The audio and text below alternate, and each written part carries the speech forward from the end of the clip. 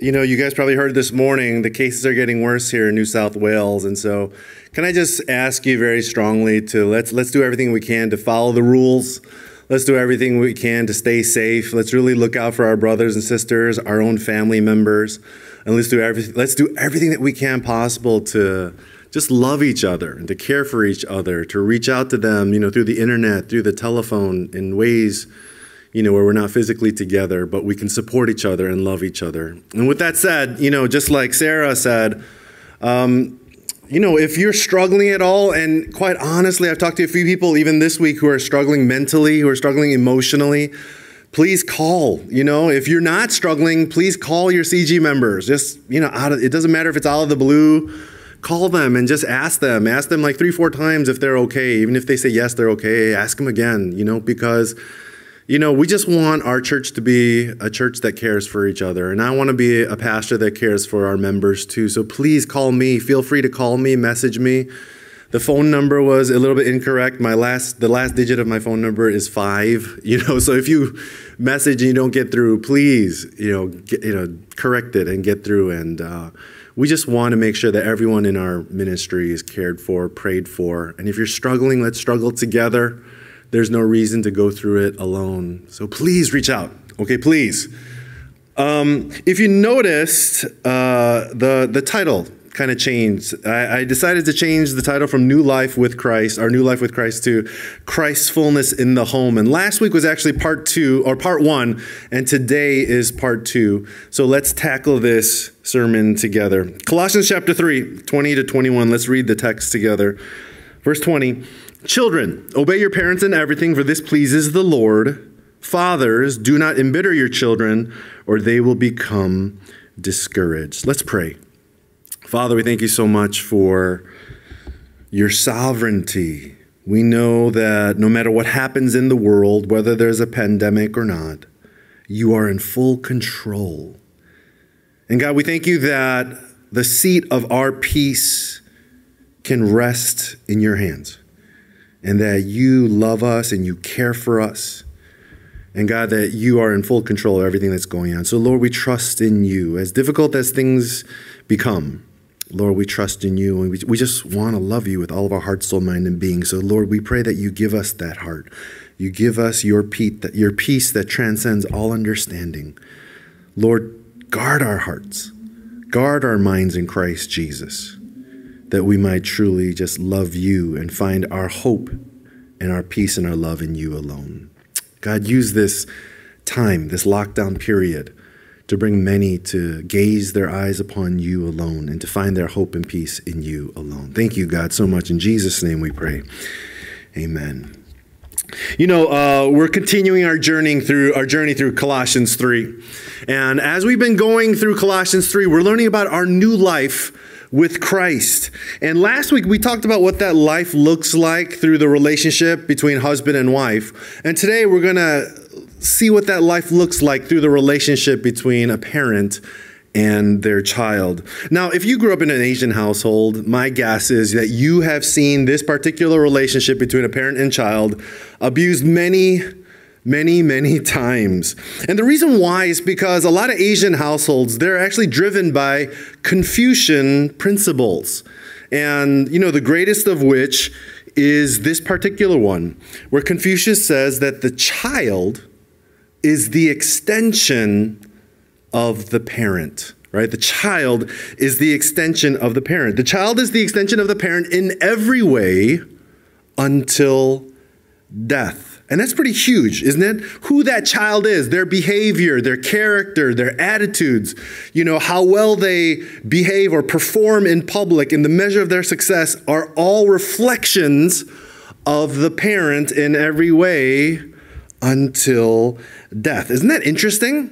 That's what Asians would believe, but that's exactly what was written. Therefore, as long as the child lives in complete obedience to the parent and faithfully, truly lives out all of their parents' wishes and desires and dreams, not only will there be harmony in the home, but there'll be harmony in society, right?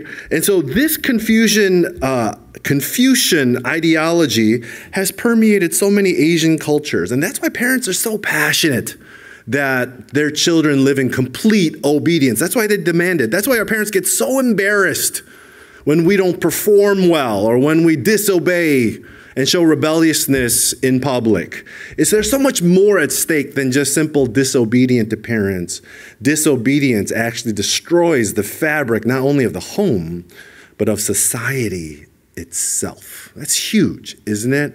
And the moment I learned about this Confucian ideology, it helped me understand my parents a lot better. And that's my wish for you. And that's why I'm sharing it today. I just want you to understand your parents better, especially if you come from an Asian household. But what you need to know is that Confucius falls very short because according to Scripture, children are not an extension of their parents. They are not subordinates of their parents, but children are equal. Are equals in every single way, equal in dignity, equal in worth, equal in value. And children have been redeemed as equals in God's eyes.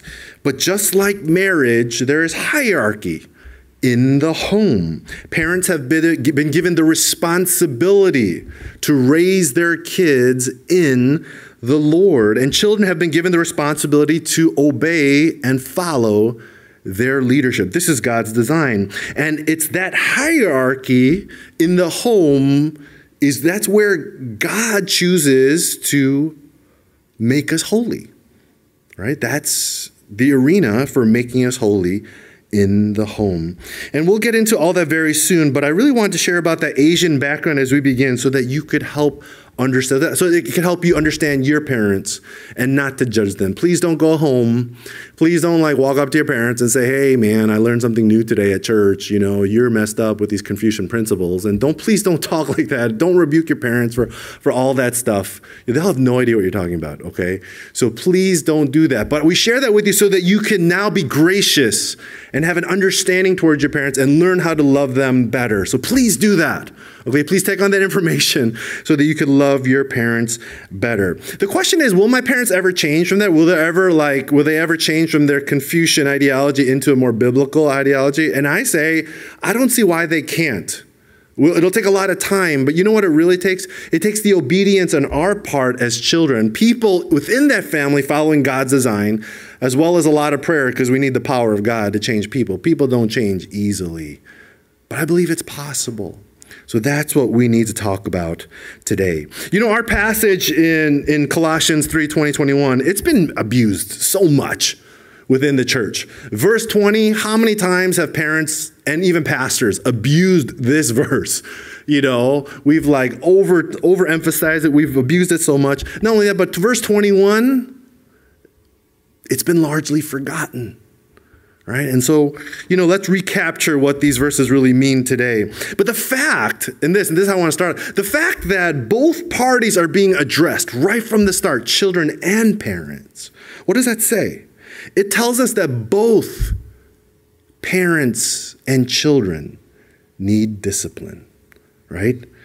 Love requires discipline. And as parents discipline children to become more holy, God disciplines our parents to become more holy. The relationship between child and parent is a relationship that God uses to make everybody in that household more holy. So with that in mind, let's get to our verses today. There are only 2 verses, so once again, there are only 2 points. The first point is this: children, obey your parents. That's it.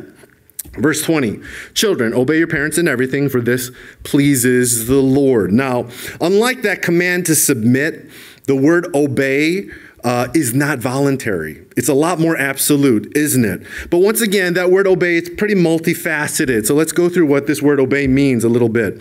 The word obey is actually 2 words put together, listen and under. So if we can restate what this is saying, it's saying, listen under the authority of your parents and then do it. Okay, that's what it's commanding us to do. And unfortunately, it's not just this external command to physically obey and or physically listen and then physically obey, but it's actually a call for heart obedience as well, just like the Ten Commandments. Scripture is calling for a child's heart obedience to their parents. Did you guys know that the heart behind the Ten Commandments, where it commands children to honor your parents, to honor your father and mother, what that really is saying is that we are called as children to care for our father and mother through obedience and support.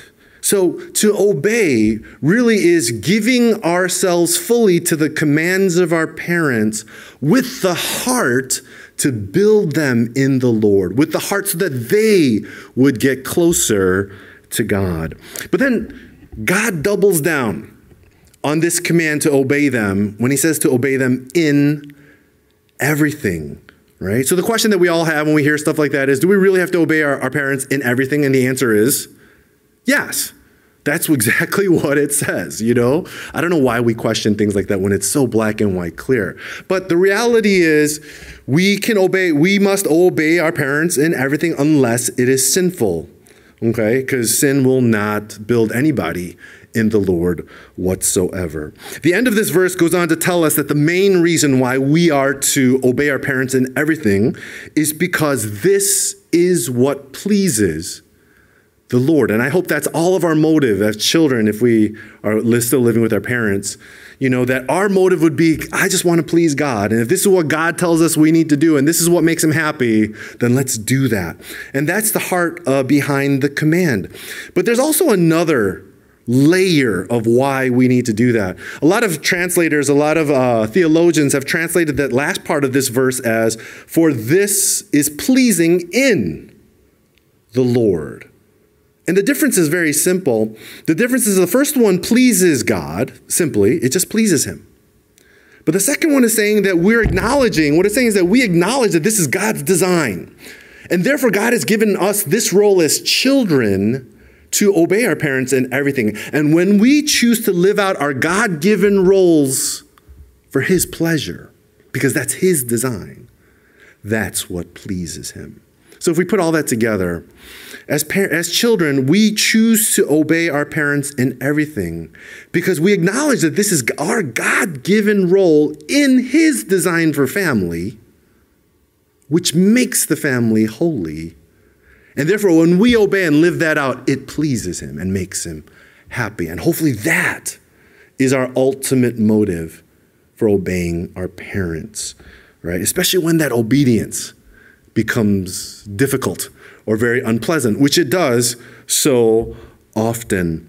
You know, but the big question that we're asking then, because some of us are really feeling the pressure right now, the big question is, well, until what age, Eddie, am I supposed to obey my parents, right? And that's the big question that everybody wants to ask, especially in a young adult ministry like ours. Is it till death? And here we go. Here's the real answer. The real answer is the Bible does not explicitly say.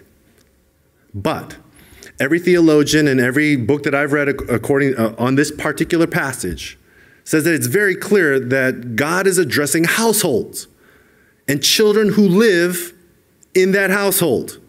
And so therefore, their conclusion is, as long as you're living under the same roof, under their authority, and you're supported by your parents, you are required to obey your parents in everything. Oh my gosh. But that's what it is, right? But once you are no longer living with them and you are living alone and you're supporting yourself and you're living independently, you are no longer bound by this particular command. Do you get that? You know, I think there's a great temptation in our day and age that, you know, we want to put an age restriction on things like this, but I don't find a scriptural basis for that, so I don't want to teach you that. You know, I haven't really read anything that kind of hints at that. So if you're like 40 years old and you're still living with your parents, then what a great opportunity you have to continue to build your household in the Lord. And so that's what we really want to do. That's what the goal and that's what the design is behind parents and children within one house. So let's continue to do that together. You know, with that said, what I really want to say is this. Whether you live at home with your parents or not, if you truly understand God's heart and God's design behind the household, that it's to make us mutually holy, it's to build us and to draw us closer to God together, then why wouldn't we want to honor our parents until we die? Right? Just because you move out of your household, that doesn't take away the command to honor your parents, not obey your parents, but honor your parents, to support them, to love them, to encourage them, and to challenge them, and to build them to become closer to the Lord. I believe we should. And the reason why I say this is because I really want everyone to understand the heart behind this particular command for children to obey their parents in everything, for this pleases the Lord. You know, personally, I didn't understand the heart of a parent until I became a parent myself 10 years ago. And the moment I became a parent, all of a sudden, you start to realize that, wow, things are a little bit different on the other side, you know? You know, when you're single or when you're a child, you're constantly fighting for your independence, and all that kind of stuff. But the moment you become a parent, you know, my kid's 10 years old, and I don't know, maybe every parent feels like this, but I would love to live with my kids until I die. Even if they're 40 or 50, maybe I'll change my mind when they're 20 or 30 and they're still living with me. You know, maybe they'll look pathetic then, but I don't know. But until then, who knows? But I think every parent has that kind of heart. What am I trying to say? What I'm trying to say is no matter how old your parents get, I think it's very difficult to change the way they look at you. You will always be their child. You will always be their precious possession. And so as a child, giving your heart to your parents in obedience, I think, is the most powerful way that you can point them to God. You know, and I think that's why God puts that here. There are so many children, I think, who read these verses and who misunderstand the heart of these verses and say things like, you know, hey, man, I'm 18 years old. Australia declares me an adult. Therefore, I don't have to obey you anymore, Mom and Dad. But I think people who are like that, you just totally misunderstand the heart of what God's saying and the heart behind the whole design. And that's to build each other and to encourage each other and to motivate each other and to inspire each other to seek after the Lord together. Love believes that the other party is greater, just like Philippians 2 says. That's how Jesus Christ viewed us. That's what humility says. Love operates with the other person's benefit in mind. Therefore, love does not seek to assert its own rights, but love seeks to build each other in the Lord. And when we practice that towards our parents, I believe it positions them to know and experience God through us so much more powerfully. So children who live in the same house as your parents, obey them, love them, pray for them, and build them in the Lord. And if you're on the older side and you live with your parents, you know, once again, what a great opportunity it is not to assert your independence, but to even dig in deeply, more deeply, to reveal the true love of God that he has for your parents. And you can model that for them through your unconditional love and obedience. Right? Tough teaching, especially if you're on the older side. I totally get it. Right? But I truly believe this is how God will transform families to become more holy. You know, I want to end this section with like 3 suggestions. Number 1, love your parents. Your history with them might have been imperfect. Maybe it's not the prettiest. And honestly, apart from the most radical of situations, it's also no excuse not to love them today. Okay? Reconcile with them. Learn to love them unconditionally and seek to build them with compassion, humility, gentleness, kindness, and patience.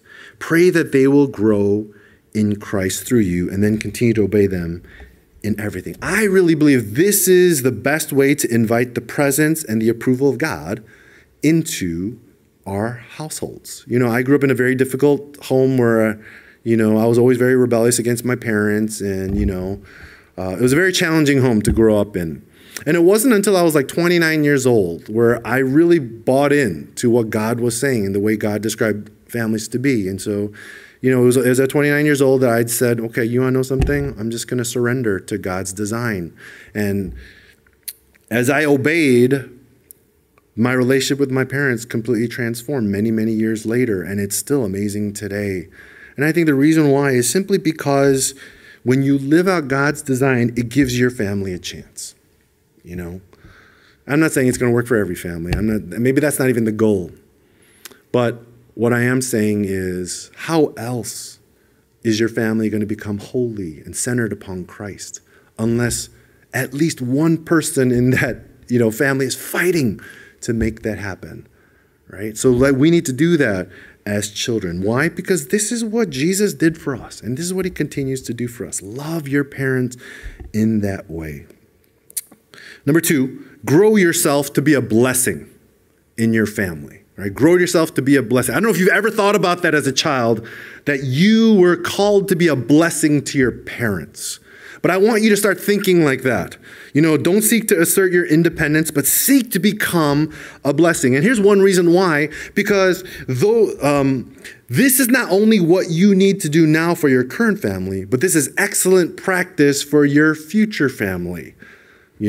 I always tell my single people that when you date somebody, a great indication of what kind of spouses that they're going to be is just look at their relationship with their parents. How they treat their parents is a great indication of how they're going to treat you when you guys get married later on. Is it a hard, fast rule? No, and there are exceptions. But in general, I think it's kind of true. And so, the way you treat the most difficult members in your life and in your family right now is a great indication of how you're going to treat your spouse in the future. But so practice being a blessing to the people who are most difficult in your life right now.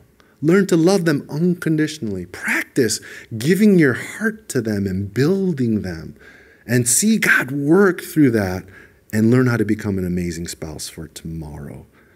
Seek to be a blessing. Grow yourself to be a blessing. Number 3, obey your parents as worship to the Lord. We don't obey our parents in everything because they're worthy to be obeyed. Just like a wife does not submit to a husband because he's worthy to be respected, or a husband loving his wife because that wife is worthy to be loved. We don't obey God's word based upon the worthiness of the recipient, but we obey God's word based on the worthiness of Christ and the guy who wrote these words, which is God. Right? And so we do all these, we obey God's word ultimately as a worship to the Lord. And we trust that through that worship, the presence and the power of God will work through us to build our family members in the Lord, our parents in the Lord. As children, we want to please God, but I hope you also want to see God work powerfully in your family as well. So do your part then and obey your parents in everything. Number 2. Parents, do not embitter or discourage your children. Verse 21, fathers, do not embitter your children or they will become discouraged. Now first, it's interesting that only fathers are being addressed in this particular passage, but it makes perfect sense because back in Paul's day, 2,000 years ago, fathers are the ones who had authority and responsibility over their children in that culture.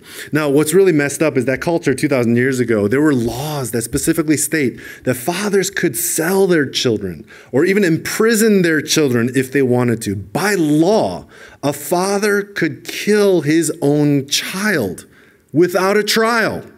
That's how messed up that society was, because it had no value upon children. Children were just property, and they were valued as property. They weren't even humans at the time. So a verse like this, not only is it immensely gracious, but is absolutely revolutionary, right? It's commanding a father to elevate the value of his own children and to truly love them, not as property, but as people. That's absolutely revolutionary for this culture 2,000 years ago. But most importantly, it's calling parents to value children, not as society sees children, but as God sees his own children, right? Which leads us to a principle that's of utmost importance to Christian parents, and that's this. If you are a Christian parent, then you need to be convinced that your child is not your child. Your child is God's child, right? And God has given you a child. God doesn't give you children so that you can raise him or her up whichever way you wish, or according to what you think is best. But God gives us children. He entrusts us with children. They're not gifts, because gifts mean that they're ours. God entrusts us with children for one purpose alone and for one reason alone, and that is to raise him or her up in the Lord. This is our duty to God as parents. And we have to see parenthood in that way. It is God entrusting us with souls so that we can raise them to truly be God-fearing, like God's mission-accomplishing people in the future. To say it simply, God gave you children so that you could produce devoted disciples for Jesus Christ. What does that mean? What does that look like? Well, it means that through the culture and the values that you decide to establish within your family, these children get to experience Christ and the gospel so powerfully that not only do they fall in love with Jesus because of you and the culture and the values that you set up in your home, but they now grow up with this vision for how they can be used to powerfully spread the gospel of Jesus Christ in this world and to build the kingdom for his glory. This is our responsibility as Christian parents, right? This is the goal of child rearing. God gives us children so that we can make disciples of Jesus Christ. Now, if we're honest, most of us who've been raised, in this country, we've been raised to be successful and comfortable. I think that's the bottom line, right? Our parents raised us to be successful and comfortable. And maybe we did some Jesus church stuff on the side. But the main goal for us was that our parents raised us to be successful and comfortable. I don't know. I've heard it 10 million times. I still hear it today. In a nutshell, what did your parents tell us to do? Get a good education so you can graduate well from a good university degree, so you can get a great job, so you can meet a great spouse, you can buy a great house, buy great possessions, and then have some great children and live great, right? That was it.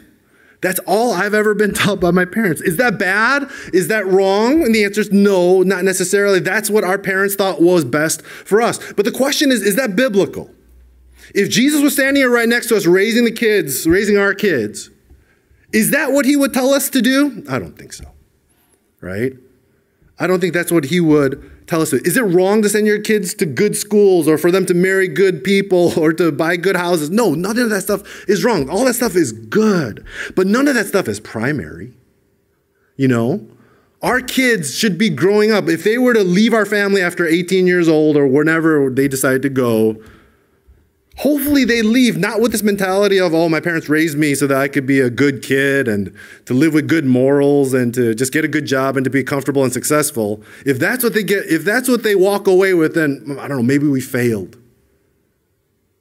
But if they walk away totally in love with Jesus, with this vision and this passion to want to use their life to expand the kingdom and to make Jesus great in this world, if that's what they leave our families with, then maybe we succeeded, and that's why God gives us children, so that we can instill how awesome God is and the beauty and the worthiness of Christ to follow and to give our lives completely for. Let's take a look at Deuteronomy 6 together, right? Now, if you don't know Deuteronomy 6, this is one of the most famous passages in all of Scripture. Not only the Old Testament, but all of Scripture. It even has its own title. It's called the Great Shema. Shema is the Hebrew word for listen. And the reason why it's so significant is because Moses is summarizing to the Israelites as they enter the promised land. He's summarizing what God truly values most. So it's very tight and it's very simple. Let's read what it says. Deuteronomy 6, 4-7 says, "Hear, O Israel, the Lord our God, the Lord is one. Love the Lord your God with all your heart, with all your soul, and with all your strength. These commandments that I give to you today are to be on your hearts. Impress them on your children. Talk about them when you sit at home and when you walk along the road, when you lie down and when you get up." Let's look at these verses together. Verse 4, what is this huge thing? He's saying there is only one God. So fear him alone, verse 4, right? Verse 5 and 6, it's the greatest commandment, isn't it? Love the Lord your God with all your heart, soul, mind, and strength. But what does he say in verse 6?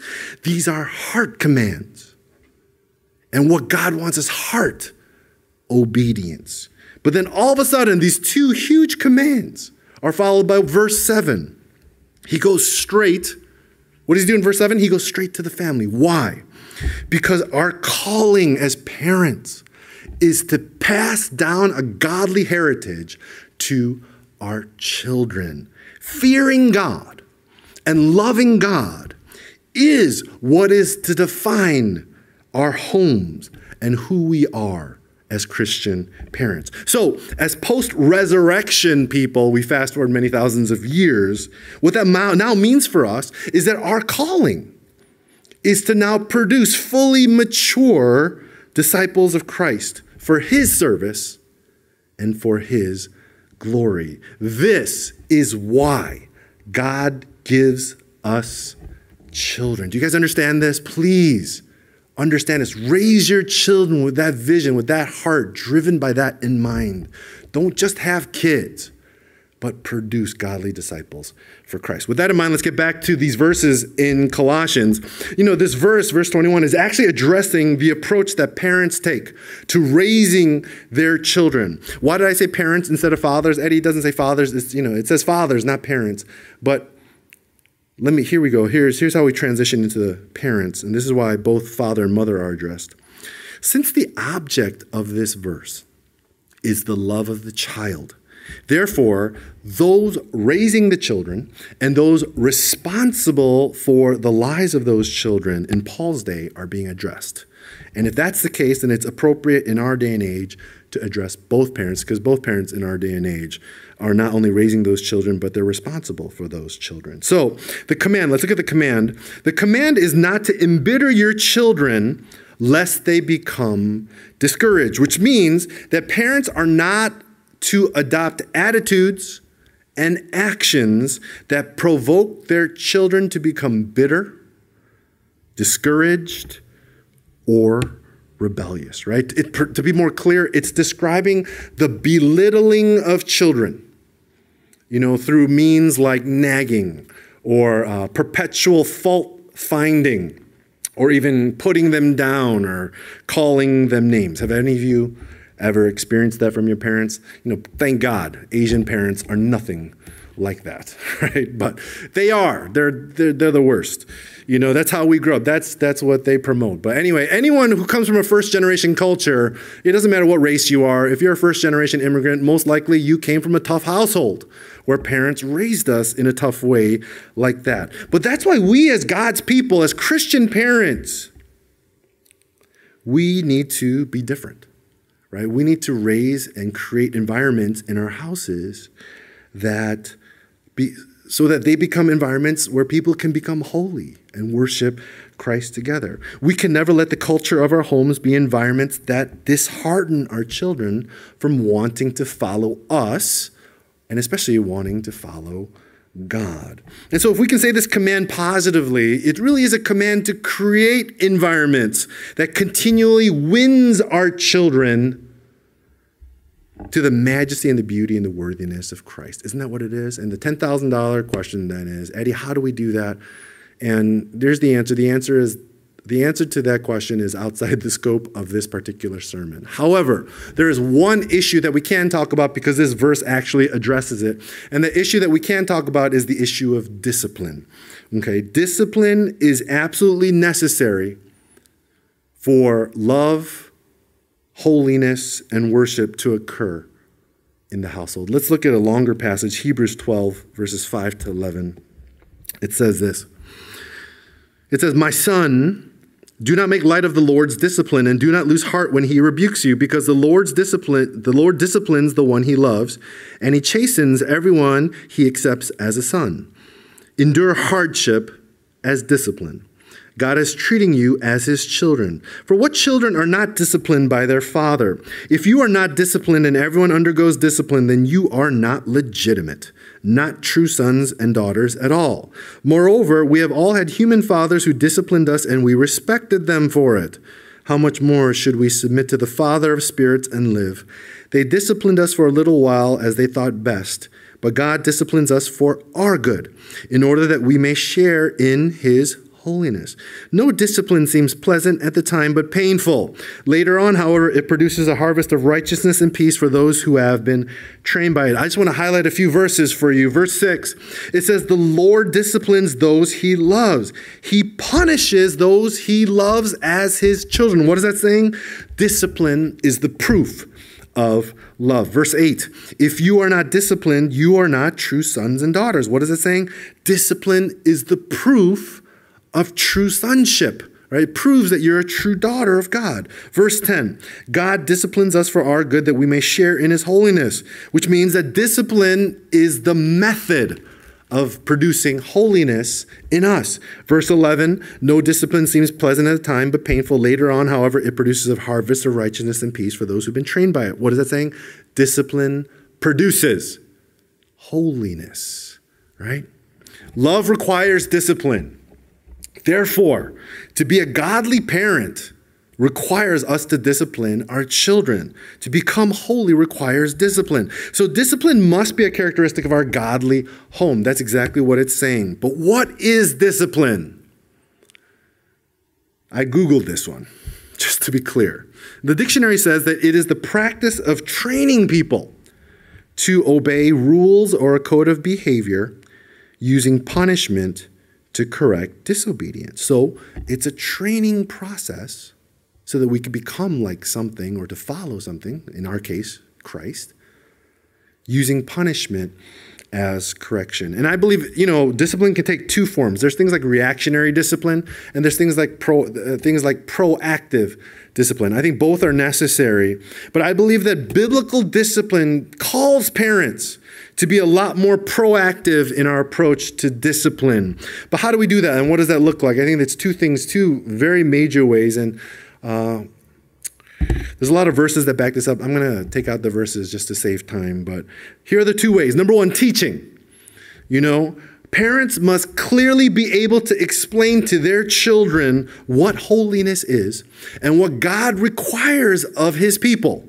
That's simple. And we should be able to explain why.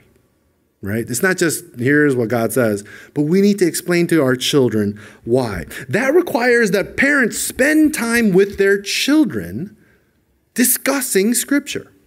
That's huge. That's essential. You need to spend time with your children discussing Scripture together.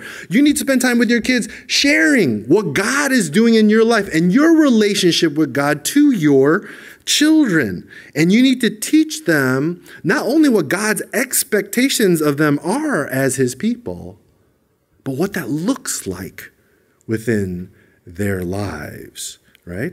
That takes a lot of work, doesn't it? But that's our calling as parents.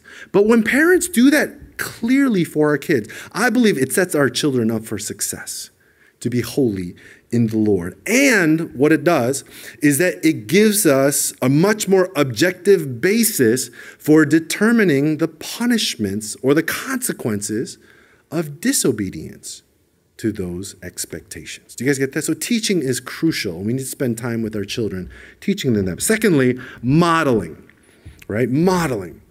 The true power of discipline comes from modeling our expectations of our kids within our own lives as parents.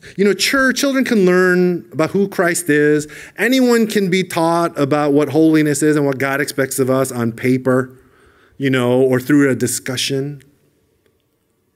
But most children learn best by example.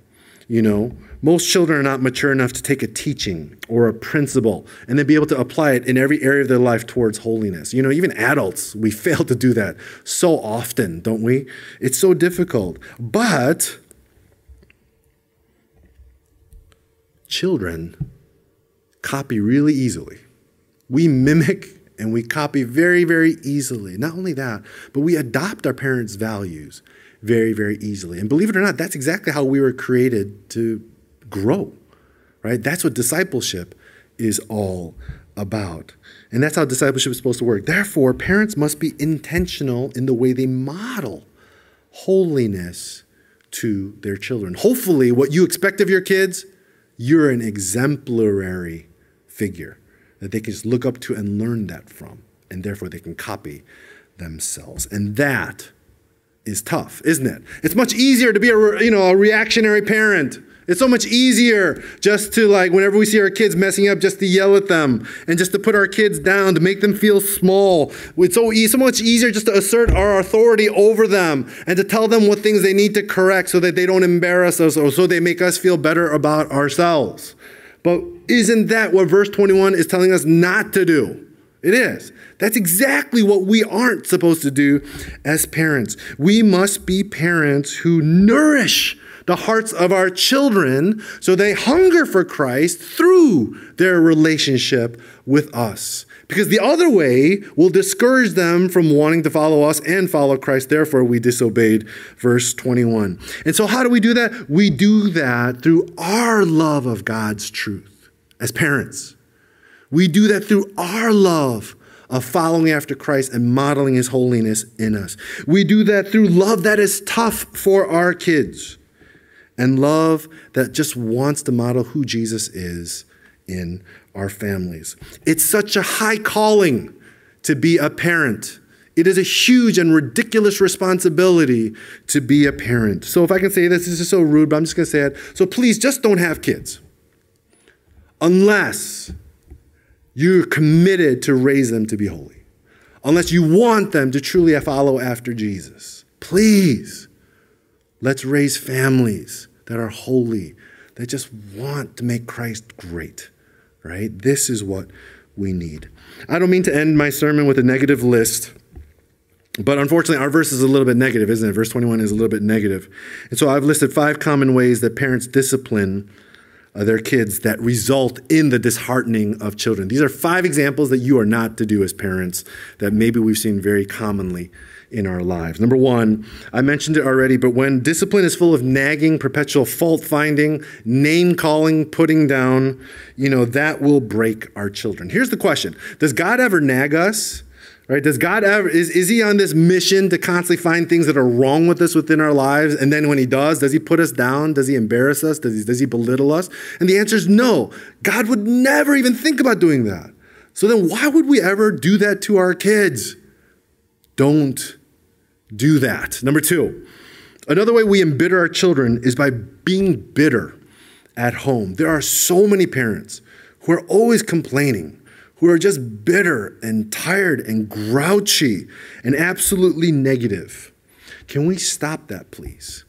Okay, please stop all that. And the reason why is ultimately because God is never like that with you. You don't ever go to prayer and he's like frustrated and angry and he has no time for you, right? Whenever we go to prayer, how is God towards us? Right? He welcomes us into his throne room. Isn't that correct? He not only forgives our sins, he forgets. His banner over us is love. That's who God is. His mercies are new every single day for us, every single morning. That's how God treats us every single time we come to him. And that's exactly what your children should experience every single time they come to you. Our children should experience us as a new joy, a fresh grace. A refreshing, if I can just say that, every single time they come to this. Why? Because God is like that towards us. Right? How do you do that as parents? Eddie, I'm just not like that. My life is so tough. How do I do that? And here we go. This is our responsibility as parents. We need to learn to recenter ourselves in the gospel every single day. We need to learn to experience that grace from God himself. And when we understand that on an experiential level every single day, that's when we can give it to our children. And if that takes 10 times a day for us to do that, then do it 10 times a day. Because we have a responsibility as parents to raise our kids in the Lord. Do you understand? It's a huge responsibility to be a parent. Number 3, some parents are overly harsh and over strict, right? I believe in being harsh. I believe in being strict. But what I'm talking about here is people who are overly harsh and overly strict. People who just yell at their kids for every single reason. And just asserting authority everywhere. I see it sometimes.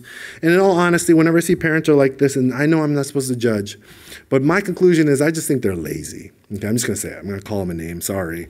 I just think they're lazy. Instead of taking the time, like God would, to train our children to grow in the Lord, to build them up, to discuss with them godly principles and the things that you want to see in them, and coming up with strategies and how they can grow together to be like that, to guide them and to build them in holiness according to their particular maturity. I think being overly harsh and over strict is just their way of shutting their kids up so that these parents can get whatever they want and do whatever they want to do without an annoyance, But they're doing that instead of what the Lord has required of them to do, right? Sorry for being so passionate, but I just love kids, God would never treat us like that. God as our Father would never treat us like that. So why would we ever treat our kids like that? If he did, I would stop following God. And guess what's going to happen to our kids if we do that to our kids? They're going to stop not only following you, but they're not going to follow God either, right? So let's stop continuing to be parents like that. Fourth, the exact opposite, some parents are just way too lenient. This is just as destructive, if not more destructive. This actually might be much more destructive than point 3. They let their kids get away with whatever they wish. And as a result, they produce tyrants, right? These little kids who are just absolute tyrants. Most children's ministry teachers know exactly what I'm talking about, sorry. But that's true. There's all these tyrants running around. There was a conversation that was published just a few decades ago between two great theologians who were commenting and discussing the way Americans, these were German theologians, and they were discussing how Americans seem to be raising their kids and how these Americans just let their kids do whatever they want to do. And so this is how they describe these parents who raise disobedient, tyrannical children. And the phrase that they used to describe this type of parenting was injustice to the children. But why is it injustice to the children? It's because they recognize that true love with discipline prepares their children for the difficulties of life, right? And young tyrants who believe that they're the center of the world will find it much difficult later on in life when they realize that the rest of the world don't believe that they're the center. And that's it, right? Discipline trains them to deal with the difficulties in life in a healthy way now. And here's the biblical view. God would never let you get away with sinning repeatedly. God would never, ever let you be the king over your own life. That's how we got into the sinful trouble in the first place. That's actually the definition of sin, right? That's the heart behind sin. It leads to a sin and a self-centered perspective of the world instead of what? A Christ-driven, gospel-driven perspective of the world. Why would we produce home environments that produce the best of sinners? It makes no sense. So parents, please do not be lenient with your kids, okay? Don't let them rule you. Do not let them rule your household. Be a godly parent. Number 5, lastly, we dishearten our children by not being there. There is no substitute for just spending quality time with your kids regularly. And when you do spend time with your kids, please don't think about anything else. Be fully there with your kids. Every single time we go to pray to God, God is always fully there with us, for us. Let's always be fully there for our kids. The bottom line is, as a parent, deeply consider how God treats you as his child and mimic that parenting to your children as well. Model what God does for you, the grace that he shows you, the discipline that he places upon your life, and the directions that he leads you towards with your own children. In other words, model the gospel and the character of Christ to your children. And create an atmosphere in your home and a culture in your home that encourages and empowers everybody in your family to engage Christ through you. Okay, parents? To be a child is a wonderfully holy calling. To be a parent is a beautiful, holy responsibility. God is equipping us with this heavenly picture of the home, isn't he? Husband, wife, parents, children. We are not only to be blessings to each other, but we are all called to build each other to be holy in the Lord. My heart for our generation, and the reason why I get so passionate about this stuff is because I just want to see holy families in our generation. I want to see families just absolutely in love with Jesus. Father, mother, wife, husband, child. I don't care. I just want to see families truly worship God together. And I believe our generation can be exactly that. So let's work feverishly, because it takes a lot of work. Let's work feverishly to live out the gospel so that every member of our family can know Christ, enjoy Christ, and worship Christ with their lives because of you. Let's pray. I know I talked long, but here's the bottom line. Children, if you live in your home, will you love your parents unconditionally? Will you pray for them? Will you take on this identity as a blessing? And will you ask God today, God, how can I bless my parents? And let that lead you to repentance. Love your parents. Build them. Model holiness to them so that they can grow and love God more through you. Parents, build your kids in the Lord. We have such a heavy responsibility as parents. There is no greater influence for God than you to your children. Let's be passionate followers of Christ ourselves. And let's learn to talk to our kids and to raise them to fear God and love God and to see the beauty and the majesty and the worthiness of Christ through our example. Let's pray.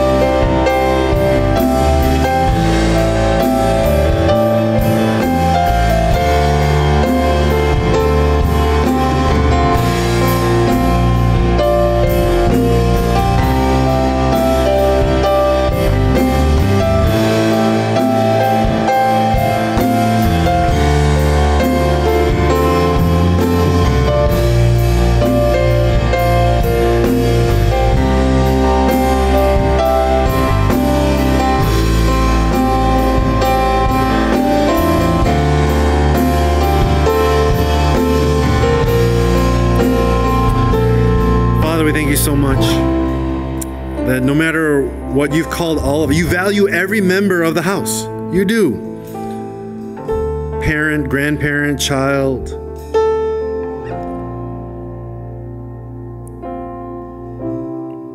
Father, we pray fundamentally change the way we look at our families. That we look at these places as centers of worship for your worthiness. And God, as a result, help us to be blessings to each other. Give the children in our ministry the courage to trust in you and to love you so much that they'll obey their parents and to build them in the Lord. Love them, pray for them, inspire their parents to follow after Jesus. God, give parents the courage to grow in Christ so much and to love Christ so much that all they'll want to do is to pass that on to their kids. Help us never to skirt our responsibility, this amazing, wonderful, beautiful, holy responsibility to raise godly families and to pass on a godly heritage. And Father, we pray that you'll build those types of families within FLM so that the families that come out of this ministry and this church will be families that truly fear you and love you and follow you. We thank you, God, for all this. In Jesus' name we pray. Amen.